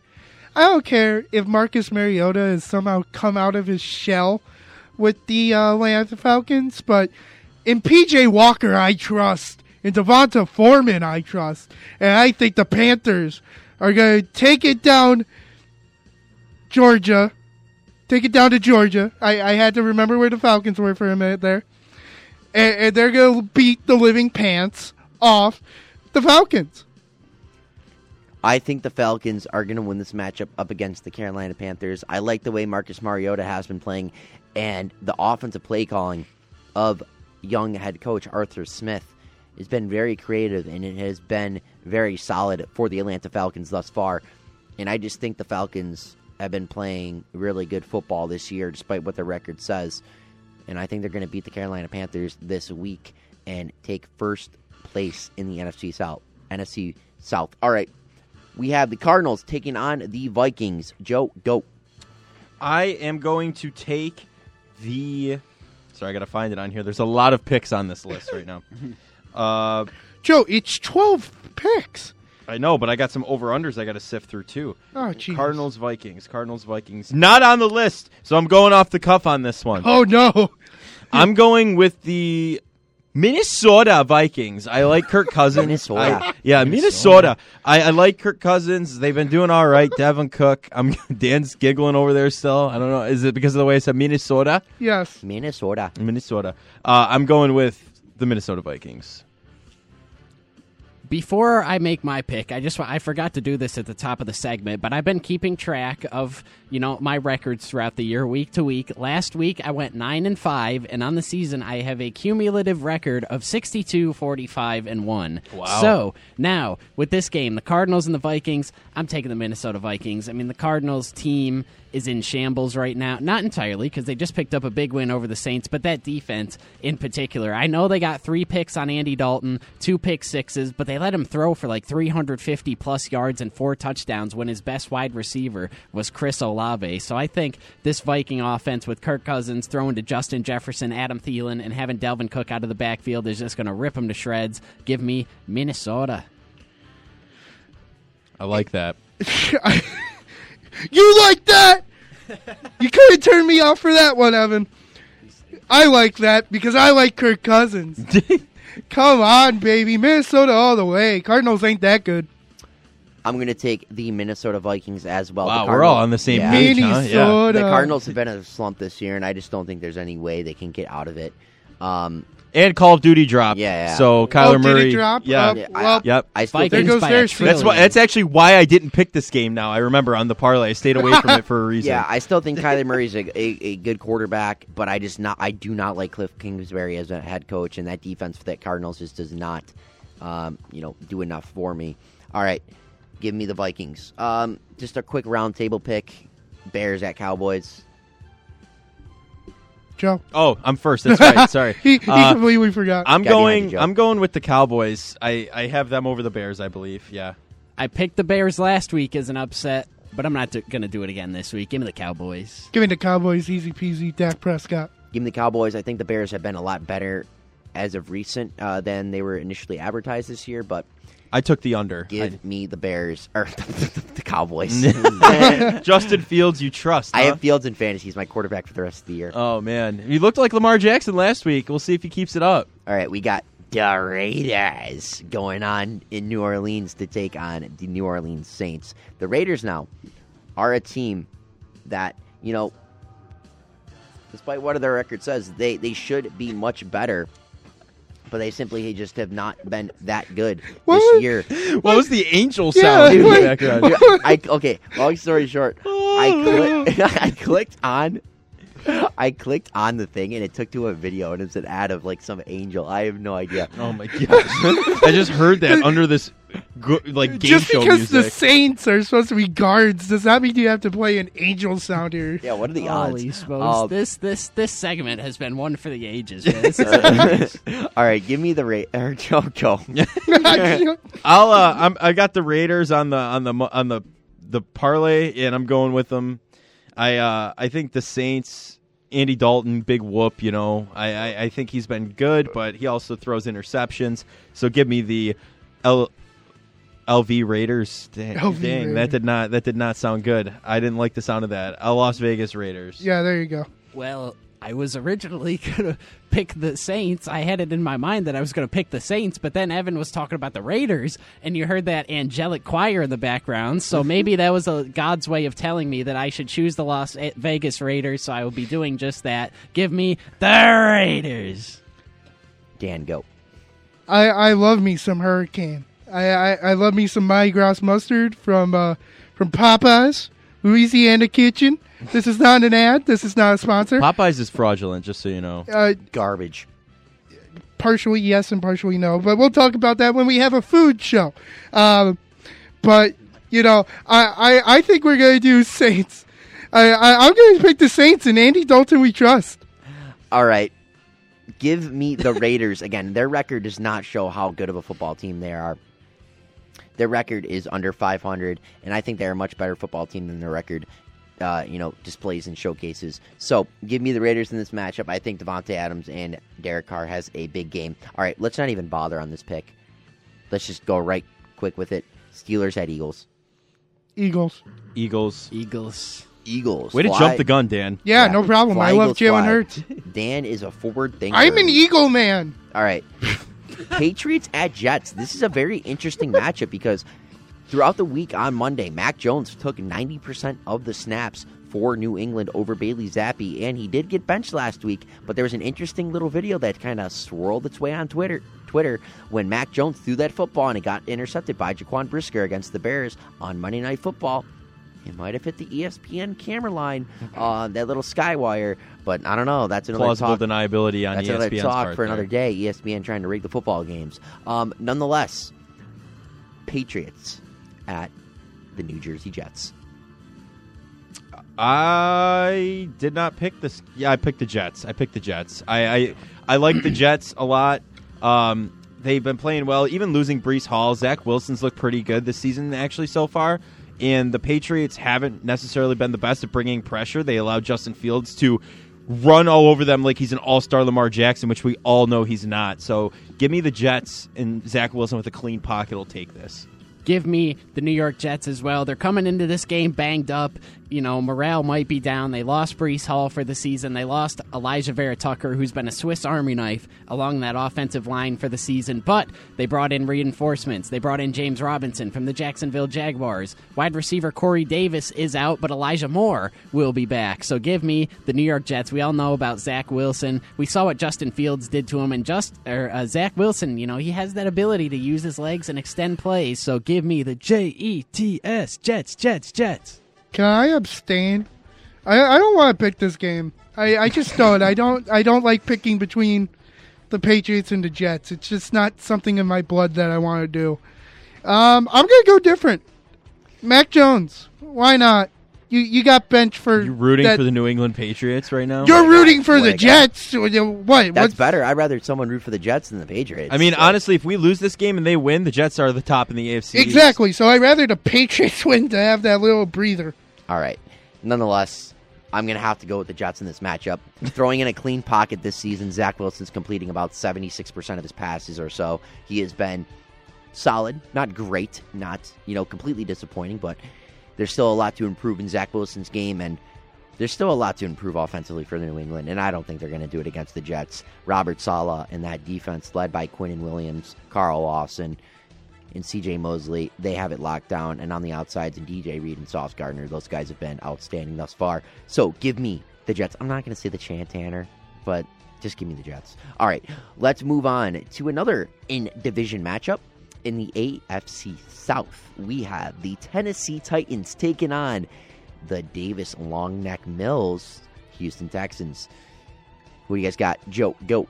I have the Tennessee Titans. Yeah. I took them easy. I played the bet safe, let's just say that, but I took the Titans over the Texans. Davis Mills, long neck giraffe, hasn't been able to do anything this season. I think Derrick Henry's going to run all over them, and Ryan Tannehill is going to throw a backwards pass that gives up about 30 yards their direction, but Derrick Henry saves the game. Yeah, look, we're General Mills, Giraffe Neck Mills. I like the guy, but the Titans, after their 0-2 start, have returned to form, and they're looking like the team that was just 1 year removed from being the number 1 seed in the AFC. So give me the Tennessee Titans. The running back with the most yards in the history years and known as the king of the running backs I thought you turned me off for a minute. No. I almost got so ticked. Shall reclaim his throne and rightfully place the crown upon his head as he runs all over the Houston Texans. I think he said that the Titans are winning, so yeah. I'm going to agree with Dan there. I'm just not going to go as much detail. Give me the Tennessee Titans over the Texans. All right. We have the Daniel Jones-led 6-1 Giants taking on the Geno Smith 4-3 first place in the NFC West Seattle Seahawks. Who do you guys got in this matchup? Go. I did not pick this game. I took the under in this game. The under was 45 points. I don't think they pushed that, but I also think without DK Metcalf playing this week, it is going to be the Daniel Jones and the New York Football Giants taking this game. Their pass defense, you saw they stopped that last touchdown play for the Jags on the 1 yard line. They buffed it up. Their pass defense the whole game was swatting them down. They drew a couple penalties, but I mean, other than that, they were pretty good. And I think, honestly, everyone's been talking so high about Geno Smith. I think the Giants come in and fleece him for sure. Flub. I'm going with the Seahawks. I like what Marquise Goodwin showed. You know, you mentioned DK Metcalf's out, but I like what Bills legend Marquise Goodwin came in there and did in his place. And this is a home game for the Seahawks, and we know that Lumen Field is historically a very hard place to play. So I know the Giants are 6-1; they're riding high, but I'm taking who most people would probably consider to be the underdog in the Seattle Seahawks. I did have the Seahawks winning about 2 seconds ago. I switched my pick. I'm going with the Giants. I picked against the Giants too many times now to be wrong anymore. If I'm wrong now, I don't know what to think anymore. But I'm going with the Giants. Give me the Giants as well with DK Metcalf out. That is the top target for Geno Smith. Now he still has Tyler Lockett, Noah Fant, Will Dissly, and in the backfield and Kenneth Walker. The only way that the Seahawks would win this game if Kenneth Walker has 200 yards on the ground. But if not, give me the Giants. It's going to be a low-scoring game, probably some way 24-21 or 21-17, sort of far. But give me the Giants in this matchup. All right, the Commanders going up against the Colts. We're not going to be able to see a Carson Wentz, rivalry, reunion, revenge game against the Colts. He's not playing, but Taylor Heineke is. And new quarterback for the Colts in Mr. Sam Ehlinger, replacing Matt Ryan, who is benched not only for his performance, but also with his shoulder injury. Joe, go. I did not touch this game either. I took the under. I am going to go with the Washington Commanders on this one, I would have to say. I like Taylor Heineke. They played well last week against the Packers, the struggling Packers for the Bills this weekend. And Heineke came out there and played his best football. And honestly, you know what? This game, if I were to pick a winner, I would stay away from it because we don't know how Sam Ehlinger is going to look. I mean, we saw him in the preseason, and he played pretty well. So this is kind of a toss-up in my opinion, but I'm going to go with the Washington Commanders. I am also going to go with the Commanders simply for the fact that Indianapolis is trotting out a quarterback making his first career start there. Matt Ryan's time as the Colts QB1 lasted 28 weeks and 3 days. He can't escape that number. That's probably why he got sad. But, teams don't do well after 28-3 losing that type of lead. So I think the Commanders are going to sneak in a win there against Sam Ehlinger. Yeah, give me the Washington Commanders in this one, just with the quarterback change in Indianapolis. I think it's going to take a couple weeks for Ehlinger to get his feet wet and really start playing like how the front office and the coaching staff of the Indianapolis Colts want him to play. Give me the Commanders in this one. All right. 49ers Rams. You got the, really first full week of practice for Christian McCaffrey in a 49ers uniform going up against the LA Rams, another division matchup. It's a huge one for both teams. Not only do they want to get back to first place in their own division, but these teams pretty much have the same record. What do you guys got? Go, Joe. 49ers, because they absolutely wiped the floor at them earlier this season, and not much has changed except they've added Christian McCaffrey. So, yep, I'm going to go with the 49ers. We didn't see a whole ton of Christian McCaffrey against Kansas City, but I think we'll start to see more of them. We'll see Christian McCaffrey lined up wide. We'll see Debo lined up in the backfield, and the Rams they're going to be frazzled. They're not going to know what to do. Give me the 49ers. Christian McCaffrey, Debo Samuel, Brandon Ayuk, George Kittle, who cares? You know who's coming back for the Rams? Van frickin' Longfield Jefferson. Rams are going to win. All right. Van Jefferson better have like 150 yards and 2 touchdowns now. Yeah, you're talking about he's going to have 10 receptions for 200 yards and 3 touchdowns. Hey, I like my Van Jefferson. I love him too. I think he's a big player, and I think him not in the lineup really limits what the Rams can do offensively, but I don't know if it's enough to combat playmakers on the offensive side of the ball in the 49ers, with the guys like Samuel, Kittle, McCaffrey, Ayuk, etc. Give me the 49ers in this matchup. I'm saving this matchup for last, but on Monday Night Football, we have the Bengals versus the Browns. Monday Night Football. What do you guys got? Go. I took the Cincinnati Bengals. It's just after the game they had last week, it was like a Madden game. I mean, Joe Burrow, Jamar Chase, even though Jamar Chase is hurt, I mean, I do not trust Jacoby Brissett to lead that team to a victory. Even though they have Nick Chubb, I think the Bengals are set up more. They represented the AFC in the Super Bowl last year, and last week they looked like it, and I think they're going to do it again this week. I am also going to take the Cincinnati Bengals. Just the Browns have been in a tailspin, and the Bengals don't have Jamar Chase, but they still have T. frickin' Higgins and Tyler Boyd, who is the second best slot receiver in football, trailing only KJ Osborne. So give me the Cincinnati Bengals. Even without Jamar Chase, Joe Burrow still got some options out there, and that's not even to mention Joe Mixon. Yeah, the Browns ain't got nothing. Nick Chubb's been pretty limited the past couple of weeks by defenses. I don't think he's like his old self right now. They need Deshaun Watson back more than ever off that suspension. Bengals all the way with Joe Burrow.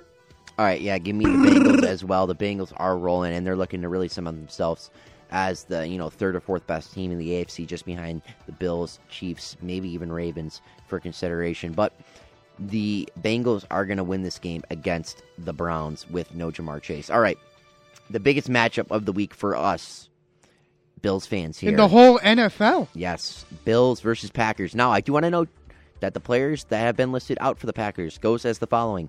Allen Lazard and cornerback Sherman Jean Charles are out. David Bakhtiari, Elton Jenkins, Rashawn Gary, Christian Watson are questionable. All right, let's move on to this part. Joe, Packers, Bills, go. I think I'm going to have to take the Packers on this one. Nope, just kidding. I'm going with the Bills. No question about it. So much better than the Packers. More put together, better team. All of the above. Bills wins 56-14. When we did our schedule predictions like way back, I picked the Packers actually to win this game, but I'm going to say Bills 35-17. Yeah, how can I not take the Bills? I mean, come on, the Packers have looked the worst they have in a decade? Maybe not even. Bills win 44-30. All right. I have the Bills winning this matchup 41-17 because every single time that I pick a close game with the Bills, it somehow turns into just a blowout matchup. And with the way the Packers have been playing, I don't like the Packers in this matchup, and I am going to have to take the Bills 41-17 at home, especially on the lights. All right, let's do it. We have 50 seconds. Quick social medias. Joe, go. You can find me on Twitter at The Buffalonian, on Instagram at Joe Cali. On Twitter at TJ Saunders 2000 and on Instagram at Tanner_Saunders 2000. On Twitter at _D, capital WBMY. And you can find me on Twitter at Evan H716 and on Instagram at Evan Harrington _63. This has been another episode of The Blitz on 91.3 FM WBNY, Buffalo's original alternative station since 1982, brought to you by the Buffalo State Student Activity Fee. Thank you guys for tuning in and listening to another great episode of The Blitz. Get home safely wherever you're driving. Enjoy the game this weekend. Stay safe, and we will see you guys Monday for another episode of The Blitz on 91.3 FM WBNY.